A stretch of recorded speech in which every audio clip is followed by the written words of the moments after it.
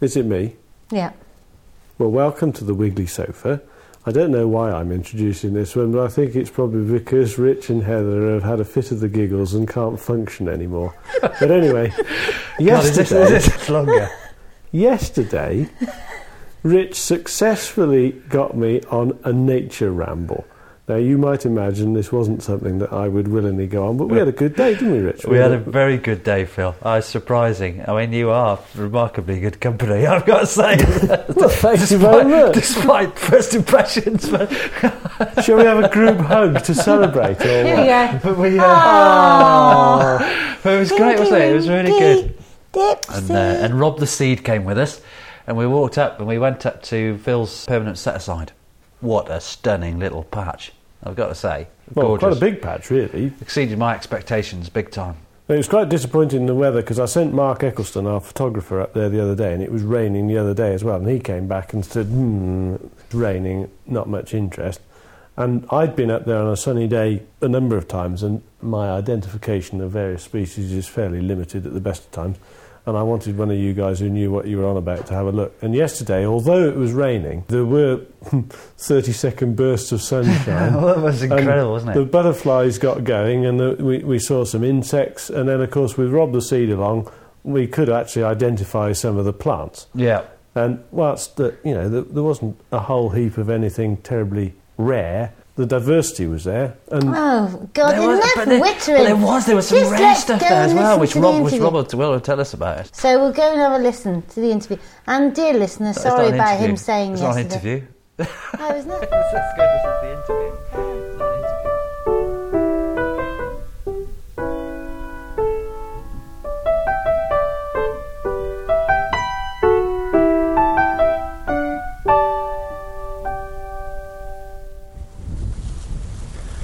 Okay guys, well, we finally made it through a very wet countryside, very wet few fields, Phil. So you've actually got me on a nature ramble, haven't you? It's great, isn't it? I never fantastic. Thought I'd see the day. Yeah, well, Rob came over, Rob the Seed came over to talk about a new wiggly range of trees and whatnot, so we thought we'd get him up here to give us the benefits of expertise and talk about the various species that you've got on this massive patch of set-aside. Well, it's a very opportune moment, because the European Commission are just, as we speak, deciding on whether or not to do away with set-aside to try and cool down the world grain market, because the price of grain has gone up, and notwithstanding floods and all the rest of it, it looks as if it's set to go up some more. And one of the ways of taking the heat out of it, particularly for the livestock producers, is to bring set-aside land back into production.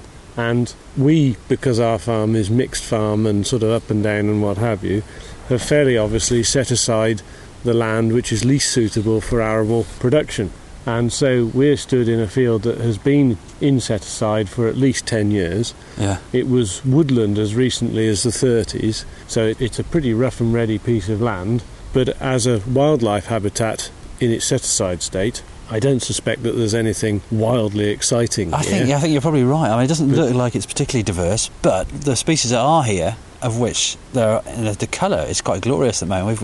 We've got a luxury of 2 seconds of sunshine, and there's a few butterflies thinking, let's make a break for it. Let's make the most of this. Because this afternoon's going to be a waste of time. We're going to be washed back down into the bottom of the grass again. But there's a whole load of creeping thistle and rosebay willowherb and what are those yellow flowers called? Those are ragwort. Ragwort, that's right. They're not all ragwort. There are 2 species. There's ragwort, which are the ones that stand a bit taller with a flat yellow floret, and then Rob's going to tell me in a minute what these are. This is St John's Wort. St John's Wort. There we are. Yeah, fantastic.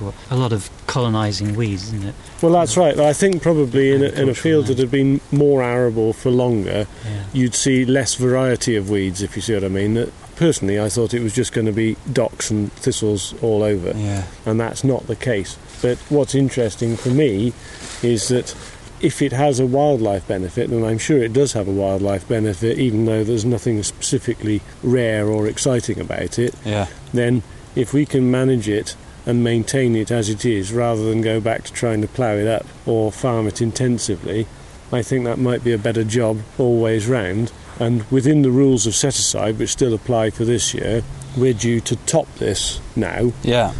Which obviously will decimate it. That would be a shame, wouldn't it? Yeah. And I mean, wild plants are still flowering. There's still food for insects and cover for little mouses and whatever else. Definitely, it must be a fantastic hunting ground for owls. Because they'd love it, wouldn't they? It's not too difficult. Interestingly, the grass isn't, because it hasn't been improved, the grass isn't too dense. So as a hovering kestrel, you could see a little vole zooming between its burrows. And as far as barn owls are concerned, which there are a couple around here, aren't there? Yeah, we've got 2 pairs that would hunt over here. Good habitat for them. There are 2 sheep in here somewhere. Really? Yeah. 2 of my neighbours' sheep, they're that wild that we couldn't catch them, and they were last seen in here. So how many acres is this all told then? It's about 20 acres in this patch. So it's a nice size, isn't it? And it's bordered by woodland on 2 and a bit sides, so that it fulfills the purpose of linking habitats as well, which is another vital part of the sort of countryside patchwork, is hedges and areas of habitat that are linked together.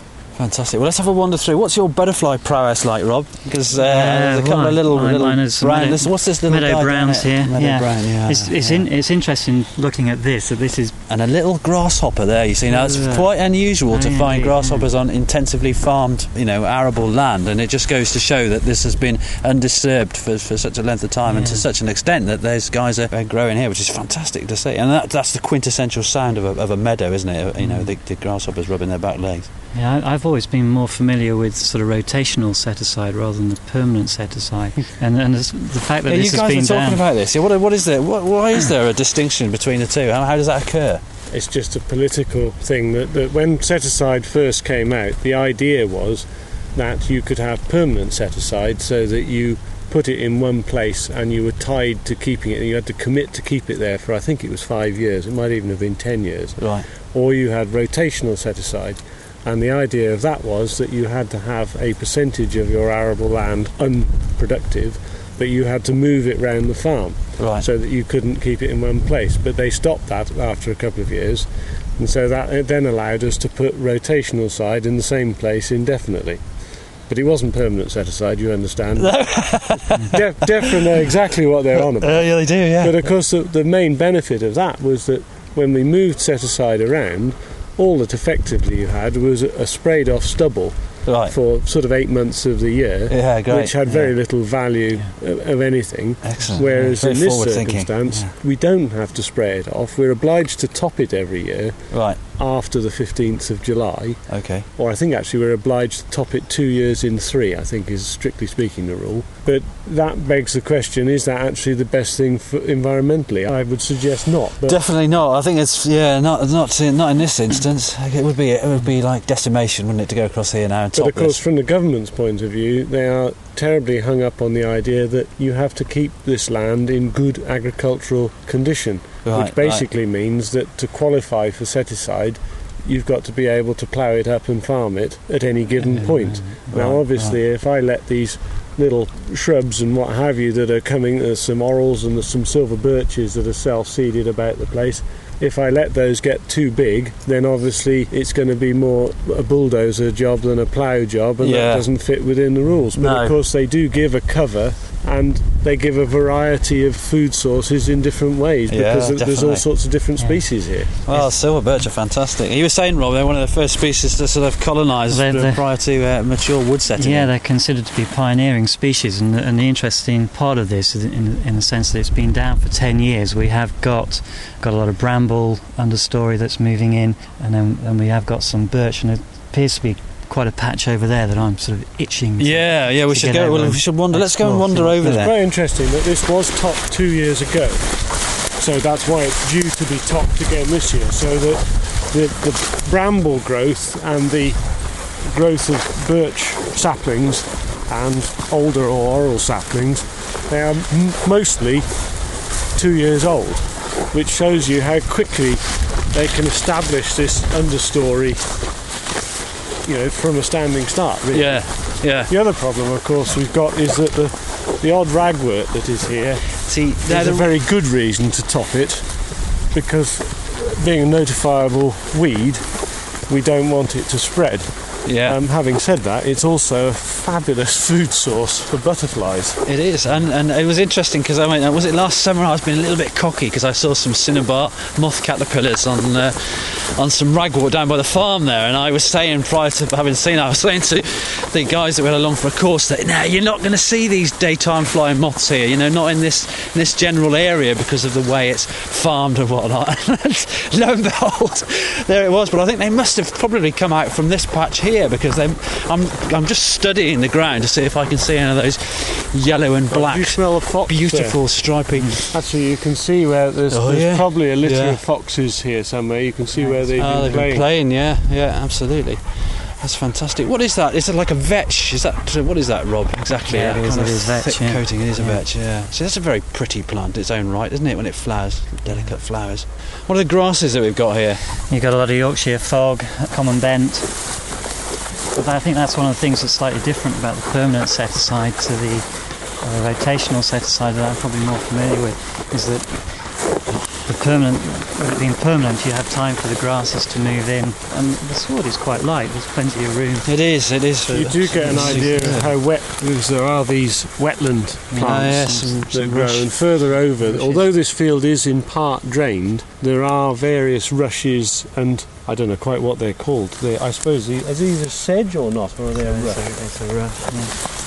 Pretty, aren't they? I mean, they do tend to proliferate where the ground is moist. I suspect that this is a hangover from it being woodland so comparatively recently in its history. There's a nice mix in here, Phil. I've got to hand it to you. You've inadvertently got a little... I haven't wrecked it, is what you're saying.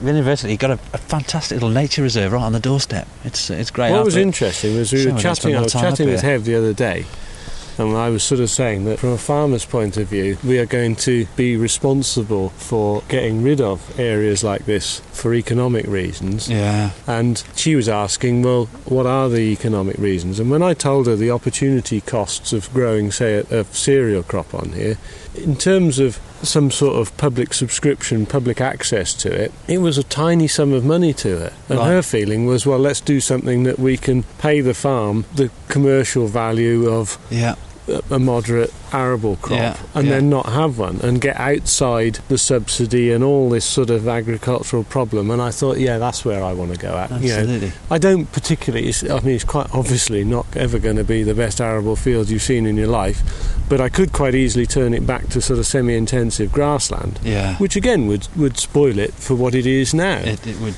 reduce the amount of species on it significantly, wouldn't it? Well, totally. To one, in fact.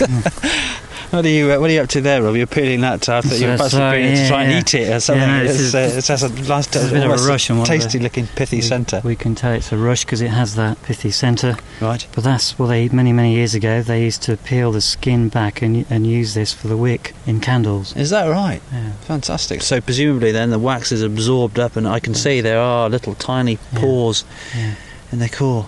You're a font of knowledge, Rob. So we've got a few birds. I've noticed the twitterings of little flocks of goldfinches, because those guys are going to be feasting on all this creeping thistle, aren't they, that's in here.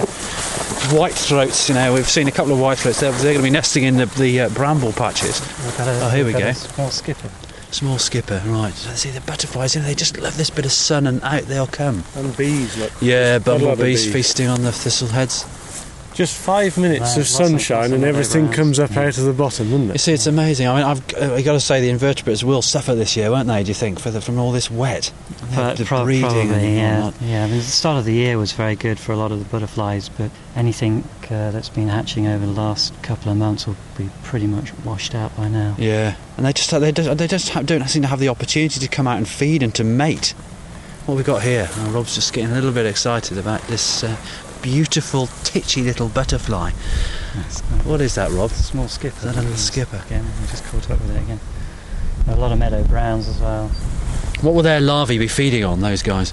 Grasses? Sure, but you'll find a lot of the butterflies, although they're feeding, the wildflowers are particularly important as a nectar source for them to feed on. Their larvae are very often feeding on the grasses. Right. And it's probably one of the reasons why you've probably got the whole life cycle in this set-aside, which you wouldn't have in a rotational set-aside, because the larvae have been able to feed on the grasses, and then there's the nectar source and the creeping thistles and some of the other flowers. Here's a lot of clover here as well. There is a lot of clover in here, which is really nice. Of course, bees love that. It's great. Fantastic. Well, should we just wander back down and go back down to see this thicker area of woodland?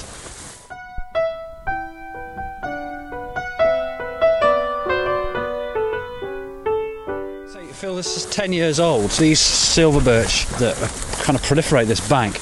Well, they were topped off to nothing 2 years ago. Might have been 3, but once they decide to grow, they'll grow really quickly. Yeah, actually, there are more birch here than I thought. There are alders as well further over, but I don't know why this farm, around the margins of a lot of the woods, there are a lot of silver birch. Right.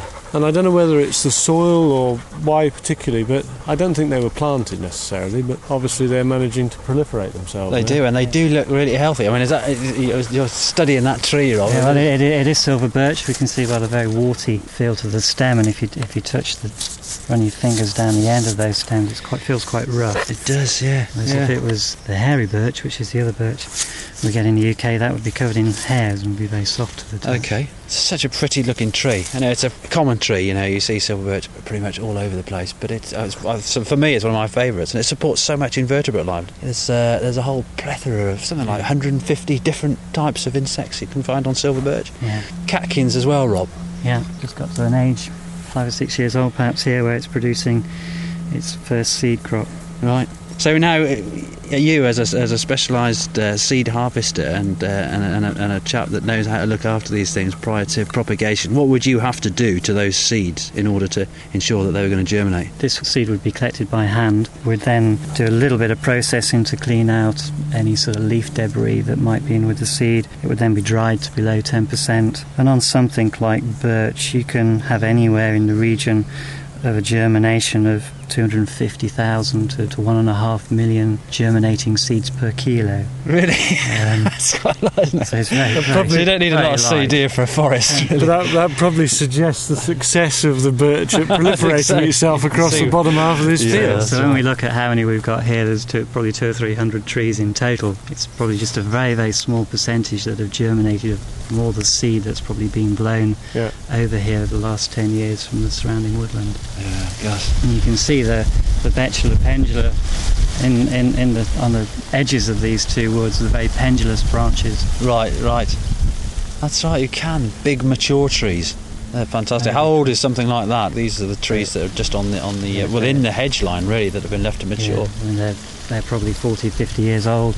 Right. Maybe even a little bit more. I was going to say that hedge line is probably one of the older hedge lines on the farm. That hedge line would have been the boundary of the wood for probably hundreds of years, but that was the boundary of the wood until it was cleared sort of between the wars in the 30s. They did a lot of work on this farm, pushed the wood line back up more or less to where it is now, so that those boundary hedges tend to be the older ones. Amazing.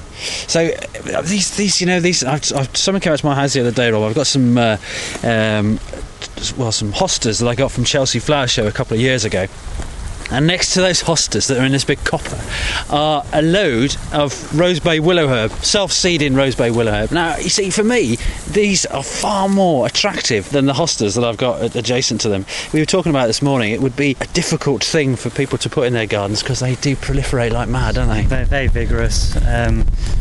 Quantity of seed produced by each plant must be there's a lot of seed on there. That's a big head, that's within these seed heads. Have things seeded a bit earlier this year because of the terrible weather we've had? To start off with, on the tree seed that we were harvesting earlier in the year, we were a good 2 weeks early on the willow seed, but very often through the year we find that seed crops average out. Certainly by the time we get through to the end of July, beginning of August, most things have averaged out to be harvested at a similar time of year. Yeah. From all the historical records we have. Last year was the first time we've gone through an entire season where we were collecting everything 2 to 3 weeks earlier all through the season. This year has probably already, as far as trees go, averaged out already, despite starting a good 2 weeks early. Yeah. It's probably averaged out to be quite normal now. Right, okay. That's quite interesting, Rich. I've got a white clover head in my hand, and you were commenting on how dire the sort of weather patterns the last 4 or 5 weeks have been for insects, and as far as I can see, it's totally blind. I don't think it's shed. And clover is one of these plants that needs to be cross-pollinated, usually by bees. Right. and the fact that it's blind would suggest to me that it failed to pollinate. Yeah. I haven't found a single seed in that I'm head. sure pollination will be shocking this year. Clover will get away with it because it also reproduces vegetatively with suckers effectively. Right. But as perhaps an indicator of what a hard time some of the insects have been having, that probably gives lie to the problems, and presumably those birds and animals that live on insects. I mean, I've noticed that the swallows and house martins are having to work very, very hard to feed any broods. Yeah, presumably because there aren't the insects on the wing for them to catch. Absolutely, and people seem to have more birds visiting their garden for this time of year compared to normal summers, because birds are finding it tougher. There's just not availability of insect life. Is this the resident badger track? Oh, here we go, look. It's great to be able to recognise things. I mean, because this track, it's very consistent. Yeah, we've got a little badger toilet here right by us. Now, if they were like patches of well-worn bouncing, then we could see that was a rabbit patch. But I think that may not be. There's a deer slot in there. It's not a badger bog, is it? I think it's possibly where a fox has been digging for something. Mouse, perhaps. Could be a vole, yeah. And I suspect that you might be looking at a fox path. I don't know, because I don't know of any significant badger sets at this end of the farm. Well, certainly a fantastic spot, Phil. It's so. I mean, what's the verdict for this patch? What do you think I'm going to do with quite it? Genuinely, I'm hoping that between us all we can come up with a way of generating enough income, nothing to do with farming, to leave it as set aside. Yeah. I think between us we can develop some sort of management technique to, top it perhaps later on in the season when we can keep control of the ragwort and sort of stop the silver birches completely taking over the place and the orals further over. Yeah. But if we can extricate ourselves from the rules of the EEC and DEFRA, then we can design a management plan for it that actually benefits what we want it to benefit. And if we can come up with enough money to pay the rent and what have you, then I reckon that's the best way forward. Brilliant. What do you reckon then, Rob? I mean, what's your verdict on this patch? Is it more inspiring than you thought it might be? Yeah, these sites often are, as we talking two more small skippers. Yes. Covering through the making the most of it. Thistles are a great nectar source for these butterflies. Seeds will be eaten by goldfinches and many other birds. So we ought to just go over the top because the field changes completely over the top. Well, let's go and walk on the other side anyway. See if we can find an oak. So we've just seen the deer just bouncing straight up the bank into the wood. And that's beautiful. That's such a lovely scene, that broken woodland just on the edge of this set-aside. Oh, was a greenfinch over there. Just like a greenfinch. I seem to think I can hear greenfishes in the background.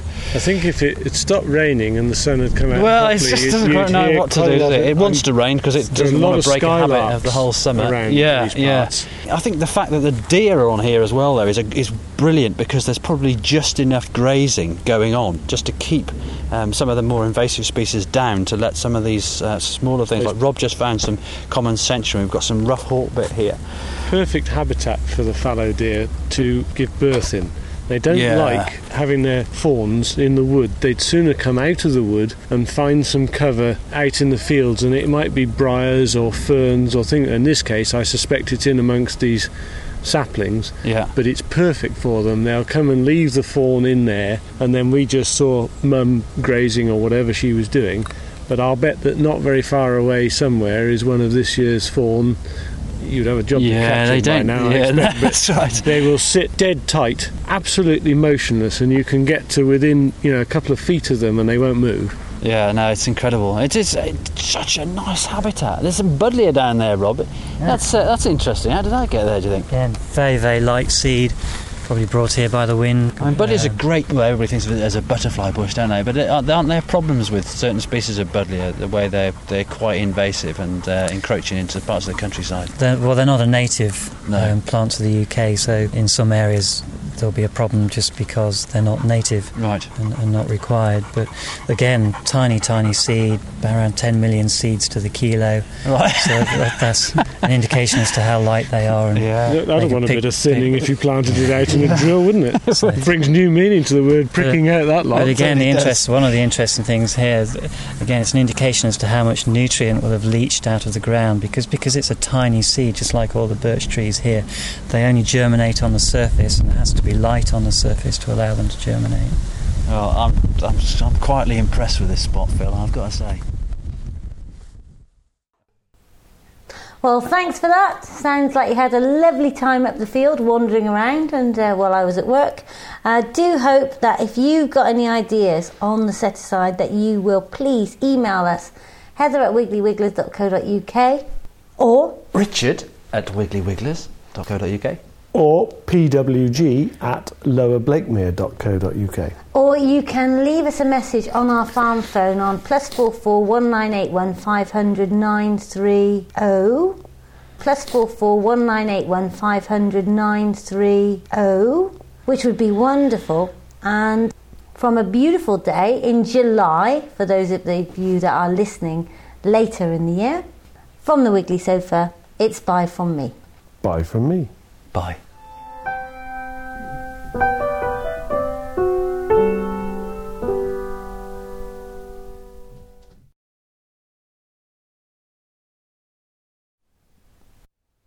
Well, thank you for that. Here's a joke. A farmer was milking his cow.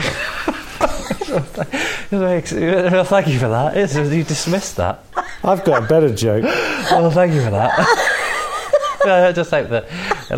There was a group of Irishmen working outside the nunnery. No, and the Mother Superior. No, it's totally clean. Oh, totally tell you clean. what, I've got a great It's joke. not a problem. Oh, well, No, you've got to have this now because I've No. started. So the Mother Superior comes out of the nunnery and says to Paddy, "Now look, you boys, I know you're working outside the nunnery." That's it from the Wiggly Sofa this week.